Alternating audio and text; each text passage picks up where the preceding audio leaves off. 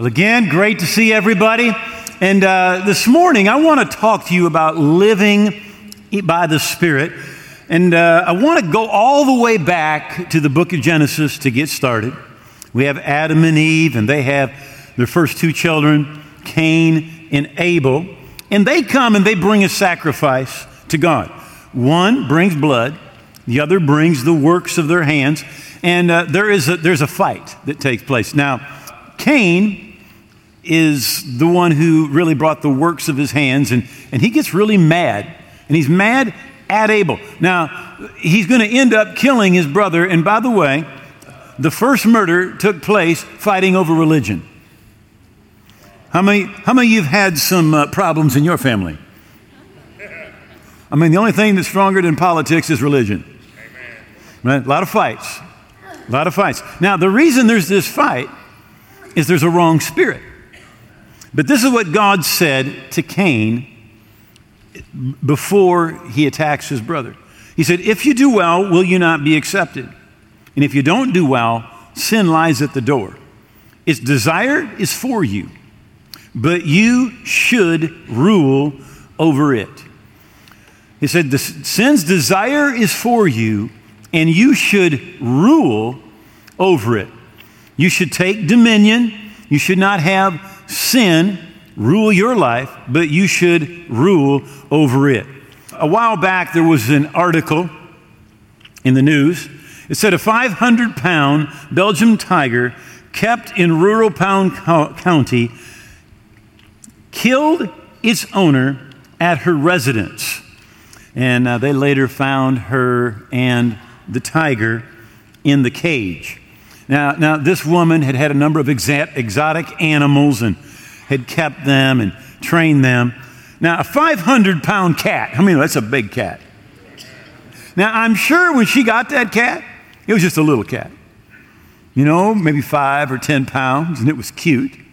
She could lay it on its back and rub its stomach, and it would purr, and it grew a little bigger, and she could take it for a walk. But by the time that tiger was 300 pounds, she could not take it for a walk.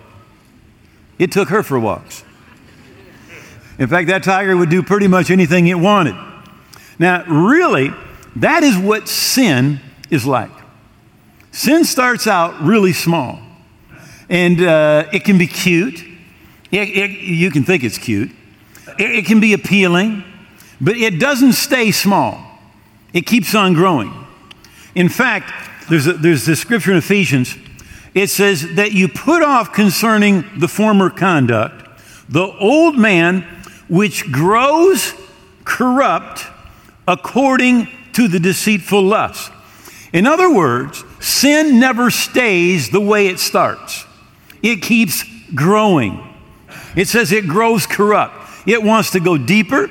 It wants to go darker. It wants to go further. It wants to go harder. It wants to go more. Sin does not stay at a certain size. It grows. And the Bible says that it grows in a negative sense. Grows corrupt. The old man, that's why they say dirty old man, I think. Because it grows. You think, well, I'm just going to do this for a little while, and then I'm going to quit. But the Bible says that it grows. It does not diminish, it grows. And of course, we're living in a society today which really celebrates sin. Whether it's adultery, whether it's fornication, looseness sexually, whatever it is, our society celebrates it. We have a society where anything goes, but let me just tell you, nothing that will satisfy. Anything goes, but nothing will satisfy. The poet William Ernest Hensley, he said, I am the master of my fate. I am the captain of my soul. Now, let me just tell you that is not true. That is not true. You are not the master of your fate or the captain of your soul. Romans chapter 6. Do you not know that to whom you present your members slaves to obey, you are that one slaves whom you obey, whether of sin leading to death or of obedience leading to righteousness. So the Bible says if you give yourself to sin, you will become the slave of sin. Proverbs 5:22 says that the wicked man is caught in the cords of his sin. In other words, you participate with sin and you think, I'm just going to try this, I'm just going to do this, and then I'm going to walk away. But the Bible says that the sin puts cords around your leg. And you try to walk away, and you think, I'm done, and you get about so far, and that thing yanks you back. And you thought that you were the one that was in charge, but you find out that when you present yourself to sin, you become sin's slave. Now, in Revelation chapter 2, Jesus is talking to the churches in the first 3 chapters. And he says, now, I say this to the rest in Thyatira. As many as do not have this doctrine and have not known the deep things of Satan, as they say, I will put on you no other burden, and I will give him the morning star. I will give him the morning star. So what Jesus is saying is people that do not get involved deep in the deep things of sin. He said, God is going to give them, Jesus said, I'm going to give them a special reward. He calls it the morning star. Do you know the greatest testimony that you can have is not that you lived a life of sin and you were addicted to drugs or alcohol or whatever and then got set free. The greatest testimony you can have is that you never got involved in all that stuff. You accepted Jesus and you lived a clean, pure life. And Jesus said there is a special reward for those people. A special reward. It's in Hebrews chapter 1 and verse 9. A lot of religious people are mean. And I would just like to say that religion is mean. It's judgmental and it's mean. The Pharisees caught a woman in the act of adultery and brought her to Jesus and said, you know, the law says to stone them. What do you say? Now, what a spiritual thing to be watching and catch somebody. How spiritual. They were just like, they were mean. Every couple years, we take a group of you to Israel, and we're going again, I think, late February, early March. But a couple years ago, we had a group in Jerusalem, and it was Saturday morning. Now, for the religious Jewish community, the Sabbath begins on Friday when the sun goes down, and then it ends Saturday when the sun goes down. So it's Saturday morning, and we're going to see a certain site in the Jerusalem area, and we drive through the ultra-Orthodox section of Jerusalem. Now, in Jerusalem, in fact, in Israel, you live in sections. There's a section of the town that's Orthodox. There's an ultra-Orthodox. There's different sections, and that's where so we're driving through the ultra-Orthodox section. And there is this, now those of you who know, they wear all the black, the guys do, and they got the black hat, and they got the beard, and they got the things that go like this, and come on, okay. And on Sunday, they cannot get in a car and they can't drive. So our bus is going through the ultra-Orthodox section, all right? And there's this guy, he's got all his ultra-Orthodox stuff on, and the curlies, and he's got his little son with him, like 5 years old. And we drive through, and he gives us the bird.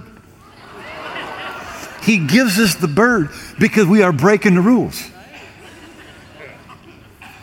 Listen, religious people, Christians, whatever kind, say that when you're religious, you're mean. And you're a rule keeper. That's what religious people do. Now, here's what it says about Jesus. You have loved righteousness and hated lawlessness. Therefore, God, your God, has anointed you with the oil of gladness more than your companions. Now it says, because you hated lawlessness and you loved righteousness, it says God has anointed you with the oil of glad. How many of you know Jesus was not mad? He was glad. Jesus was smiling. Jesus was happy all the time. But when you've got somebody and they're mad at you because you break the rules, it's the wrong spirit. Very simply, that's the wrong spirit. All sin really produces is guilt, shame, regret, bondage, and addiction. And listen, sin will keep you longer than you want to stay. It'll always take you farther than you want to go. And it will cost you more than you ever thought you'd have to pay. Always. Now, the Bible says in James 4:7, it says, submit to God, resist the devil, and he will flee from you.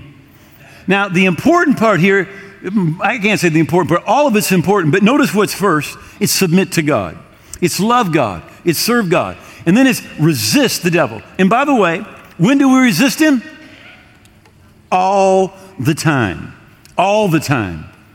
And I believe that today, particularly in Western society, in the Western church, that we underestimate God's holiness. And because of it, we don't see sin the way God does. We underestimate his holiness. We underestimate the cost of sin, the results of sin. Now, Galatians 2:20. This is one of the key verses to living a victorious Christian life.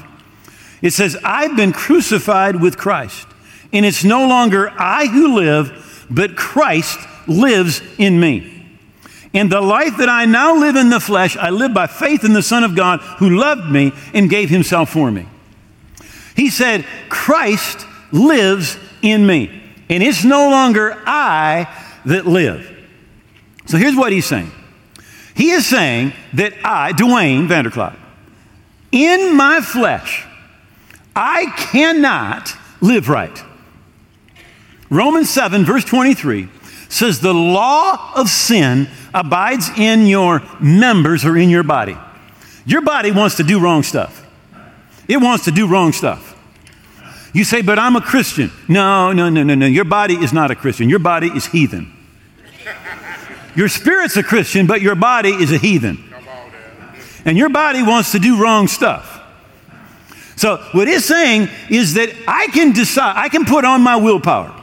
And I can say, I will not, I will not, I will not, I will not. And I can do that 1,000 times. But you know what? I'm going to do it again.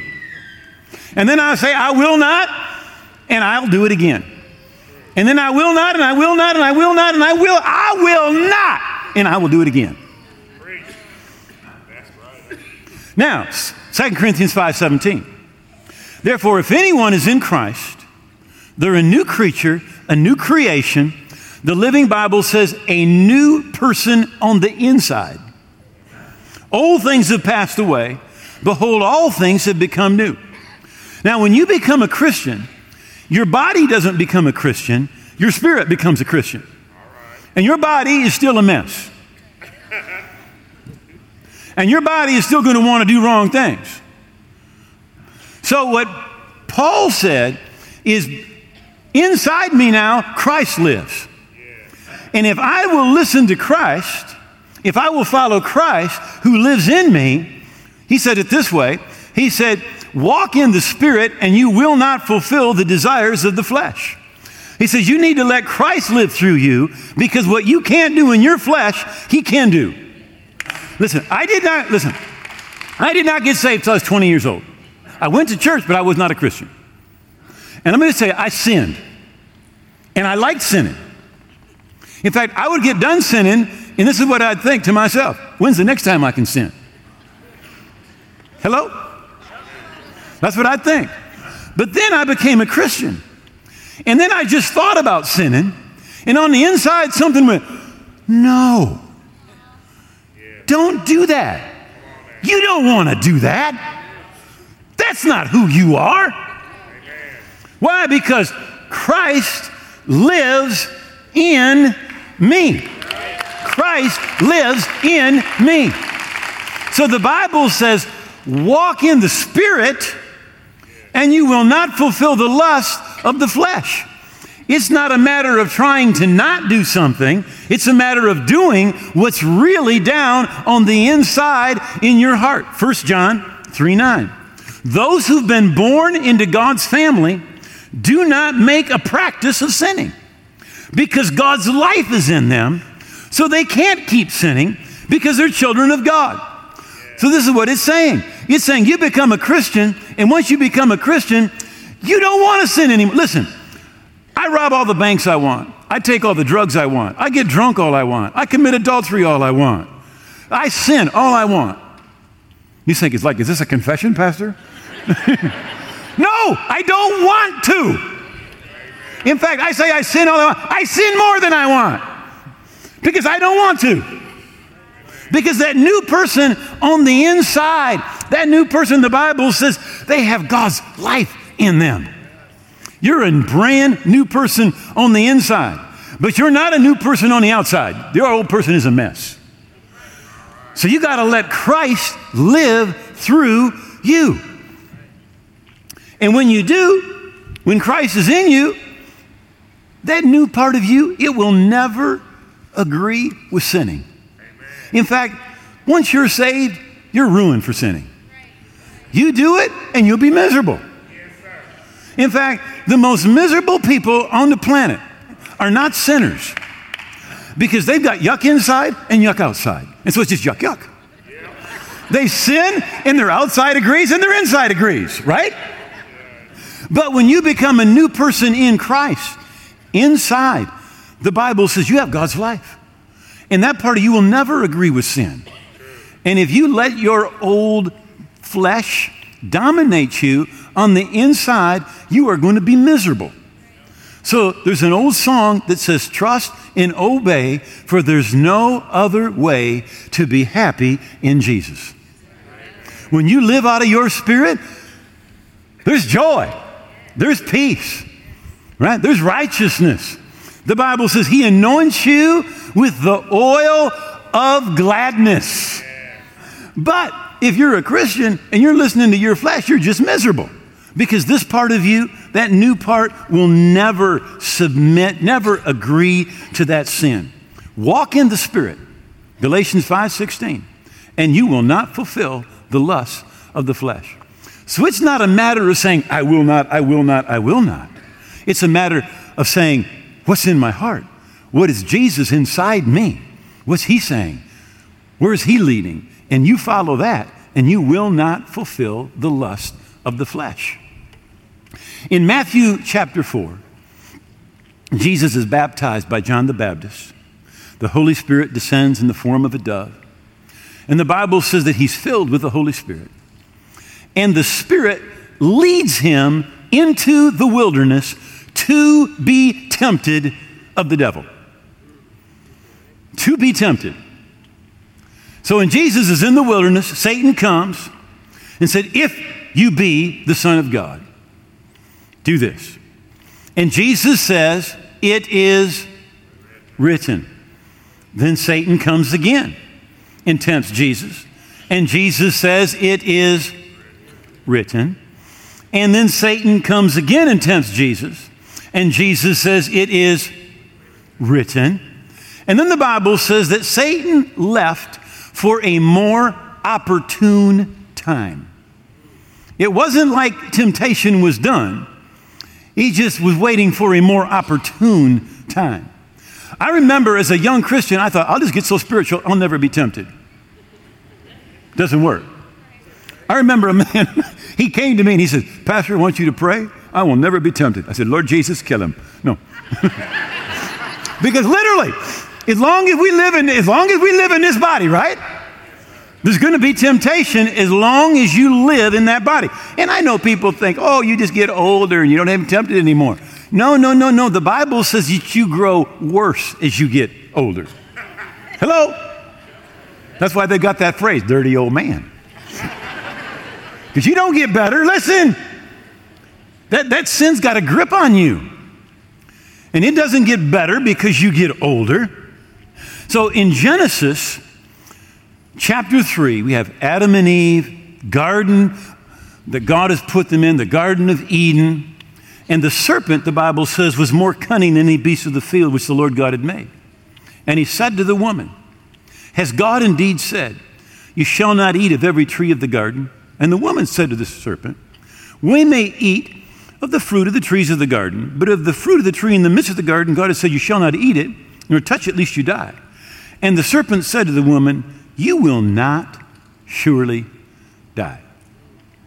So what Satan did immediately when temptation came was he countered God's word. And he said, what God said is not true. What God said is not true. You can make your own decisions. You can be the God of your life. You can decide what's right and wrong for you. What God said is not true. And that's really where temptation comes. The devil said it's not true for you. It's not true today. I mean, we live in a modern society. The Bible is so antiquated. It's not right for you. In Jude, which is one of the last books in the Bible, it's a little book, but the 3rd verse says, beloved, well, I was very diligent to write to you concerning our common salvation. I found it necessary to exhort you to contend for the faith which was once and for all delivered to the saints. So here's what Jude is saying. There is going to be a temptation for you to back off on what you used to believe. You used to believe in healing, but you don't anymore. You used to believe that certain things were wrong because you found in the Bible that God said they were wrong, but you don't anymore. The temptation is going to be to back away from the Word of God, to say that's not true, it's not for me, it's no longer relevant in the society that we live in today. I want to look at the book of Ephesians with you for a moment. Now, one of the reasons I like the book of Ephesians as a Christian is one of the few books that are written where there's no problems. Almost every single one of the epistles are written to address certain problems and situations that are in churches. But this one is not true. And it's just really solid, great teaching on a number of different subjects that all of us as Christians need to understand. But he comes again as he's ending, and I love the fact that it's not in the beginning, it's at the end. He comes to the point of how do we resist the devil? How do we stand? And I think the fact that it's in the last chapter, near the very end, it's important because we don't focus on the devil. He's not our focus. Jesus is our focus. Loving him, serving him, worshiping him, pleasing him, that's our focus. But there is a devil. There is a devil. And at some point, we just have to recognize how do we deal with that. So as the book of Ephesians is closing, Paul is dealing with that subject. And he says, finally, my brethren, like we've got all this other stuff, important stuff, out of the way. Now, here's something you have to understand. Finally, my brethren, be strong in the Lord and the power of his might. Again, it's not you're going to get your willpower together and you're going to go, no, I won't, because you will. But we're going to be strong in the Lord and the power of his might. Paul said, it's no longer I that live, but Christ lives in me. And the life that I now live, I live by faith and by the power of the Son of God. It's not my stuff, it's his stuff. The power of his might. Put on the whole armor of God, that you may be able to stand against the wiles, the tricks, the temptations of the devil. For we do not wrestle against flesh and blood. Anytime that we think that a person is the enemy, we're wrong. And listen, I mentioned it earlier, but religion is mean. Religion follows rules and regulations, but that's not what Christians do. We've been saved by grace. In fact, the Bible is very clear that God saves the ungodly.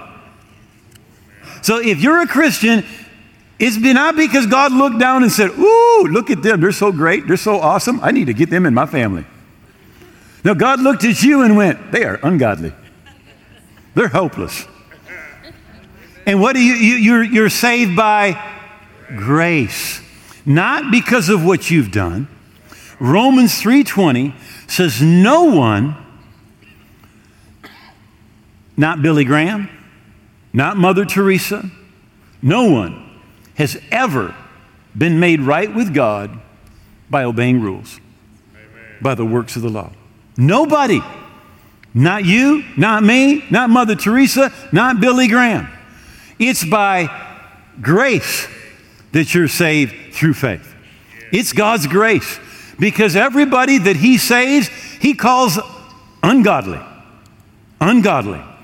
And why do we then get saved and think that we're going to be right with God by obeying a bunch of rules and regulations? And why do some people get mad? I mean, religious people can be mad. I've met Christians that are mad. Listen, if you've got the Spirit of Jesus, you shouldn't be mad. You're not mad. We love Jesus, and we love every sinner on planet Earth. We don't love their sin, but we love them, and we're not mad at them. If it were not for God's grace, there go you and I. So we need to be people of grace and extend grace and extend love. And we are not fighting against flesh and blood. One translation says people with bodies. You know, your boss, your mother-in-law, whoever it is, they're not your enemy. But against, and he begins here to talk about the rank and file of demon spirits, Satan's kingdom. But against principalities, against powers, against the rulers of the darkness of this age, against the spiritual host of wickedness in heavenly places. Therefore, take up the whole armor of God, that you may be able to withstand in the evil day, and having done all, to stand. Sometimes you do everything you know to do, and it seems like the breakthrough has not come through. But God's timing is not our timing.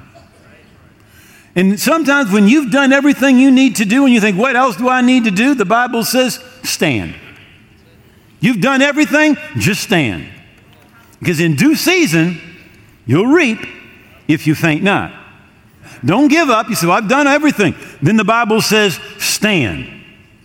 Stand therefore, having girded your waist with truth, having put on the breastplate of righteousness, having shod your feet with the preparation of the gospel of peace, above all, taking the shield of faith, with which you will quench all the fiery darts of the wicked one, and take the helmet of salvation and the sword of the Spirit, which is the Word of God.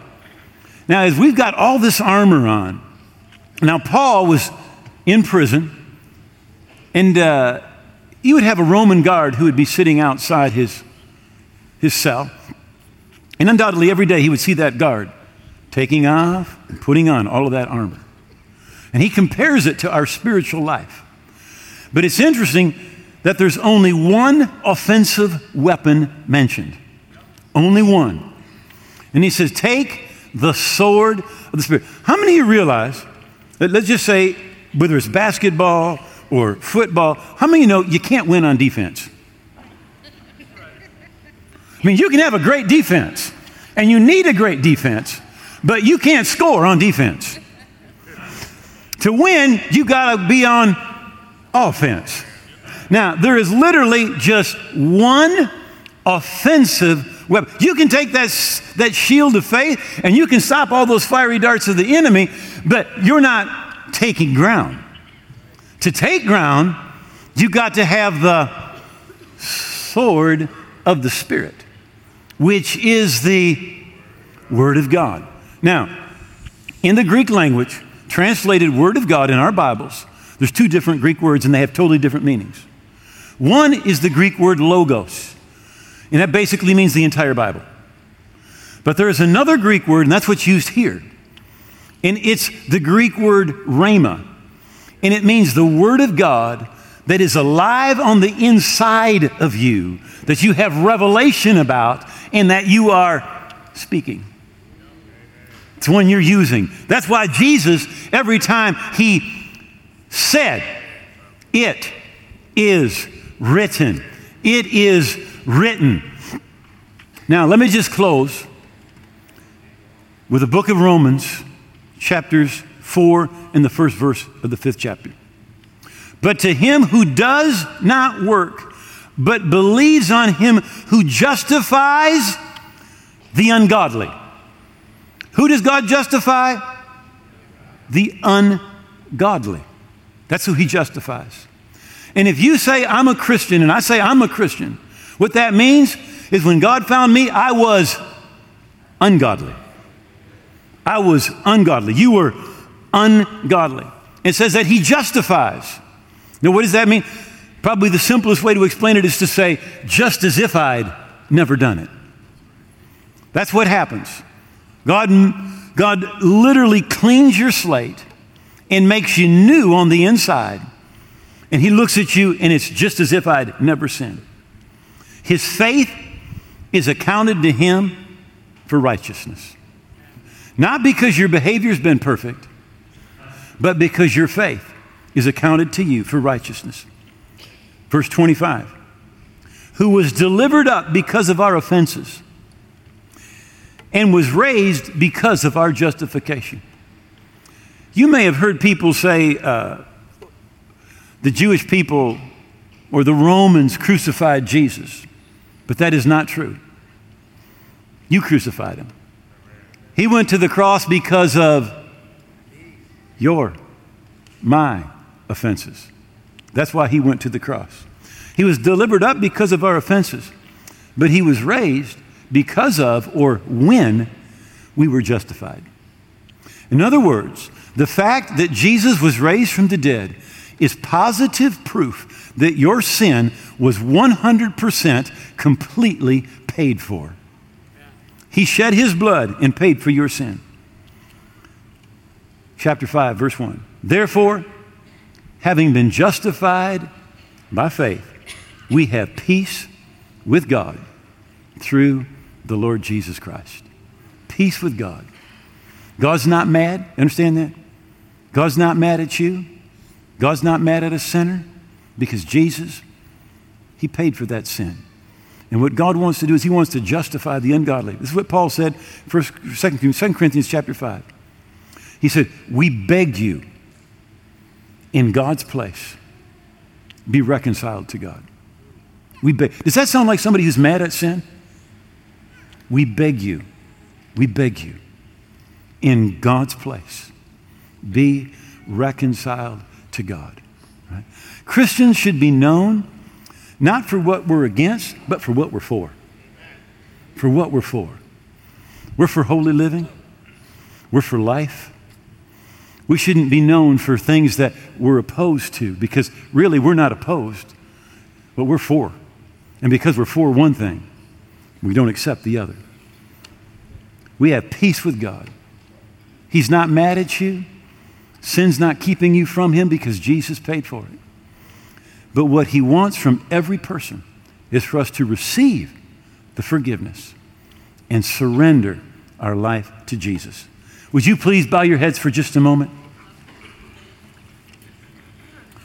God loves you so much, there is nothing you could do or have done that could make him love you less, or even nothing you could do to make him love you more. Jesus came to save, to forgive, to give a new life to the ungodly. And there is no life so dark, no sin so shocking, no sex so perverted, relationship so appalling, addiction so dreadful, that the blood of Jesus will not reach down into the pit where you are and cleanse you, lift you up, and make you whole. If you're here today and you say, I want to get right with God, I'm away from the Lord, and I want to pray a prayer to receive forgiveness and surrender my life to Jesus, I'm going to count to 3. And when I say 3, would you please lift your hand? Every head bowed, every eye closed. As you lift your hand, this is what you're saying to God. God, I know I'm a sinner. I need a Savior. I'm coming to Jesus to be saved and to be forgiven. I want to receive the forgiveness that he has for me. 1, as you lift your hand, you're saying, today I'm going to surrender my life to Jesus. Every part, I'm holding nothing back. He is going to be my Lord, my King. 2. And as you lift that hand, you're saying, today, I am going to receive him. He's going to come into my heart. He's going to blood wash me from my sin. My past is going to be gone. He's going to make me a new person on the inside, a part of God's family, on my way to heaven. 3, just lift that hand up. Pray with me. I'm not right. Thank you. I see that hand, and that hand, and that hand, and that hand, and a hand, and another, and another, and another. 1, 2 more hands over here. Hand in the back, up in the balcony. I'm not where I should be with God, but I want to get right. Thank you. God bless you. Anybody else? Include me. Thank you. God bless you. Right up here. All right. Would everybody please stand? Now, if you lifted your hand, please look right at me. Nobody moving unless it's absolutely necessary. But if you lifted your hand, look right at me. Would you please move to the aisle that's nearest you? Bring the person you came with. You didn't bring a coat, bring your purse, bring your Bible, bring whatever you brought, bring your hoodie. But make your way right down here. And God is going to meet us right here. And when we say amen in a moment, your path is going to be gone. You're going to be right with God. You're going to be on your way to heaven. This is your day. Give them a hand as they're coming. God bless you. God bless you. In the back over here, God bless you. If you're in the balcony, make your way down. Hey, over here to my right, come on down. God is going to meet us right here. And we're going to say amen in a moment. When we say amen, your past will be gone. You're going to be right with God. You're going to be on your way to heaven. Okay. Awesome. God bless you. Awesome, man. God bless you. God bless. Awesome. God bless, man. God bless. Awesome. God bless you. All right. Romans chapter 10, verse 13 says, whosoever, that means you, every one of you, will call on the name of the Lord. And we're going to call on his name the way the Bible shows us to. And this is a promise. It says, will be saved. You just pray this from your heart. And when you say amen, you're going to be forgiven. You're going to be right with God. You're going to be a part of his family. All right? So everybody, would you take one hand, place it over your heart, lift your other hand towards heaven, and let's pray together and say, make these words your own. Say, oh God, I believe Jesus died on the cross. I believe his blood paid for my sins. I believe he rose again. And I give him all of my heart and all of my life. I hold nothing back. I receive the forgiveness that Jesus purchased for me. I thank you, my past is gone. That I'm a part of your family today and forever. In Jesus' name, amen.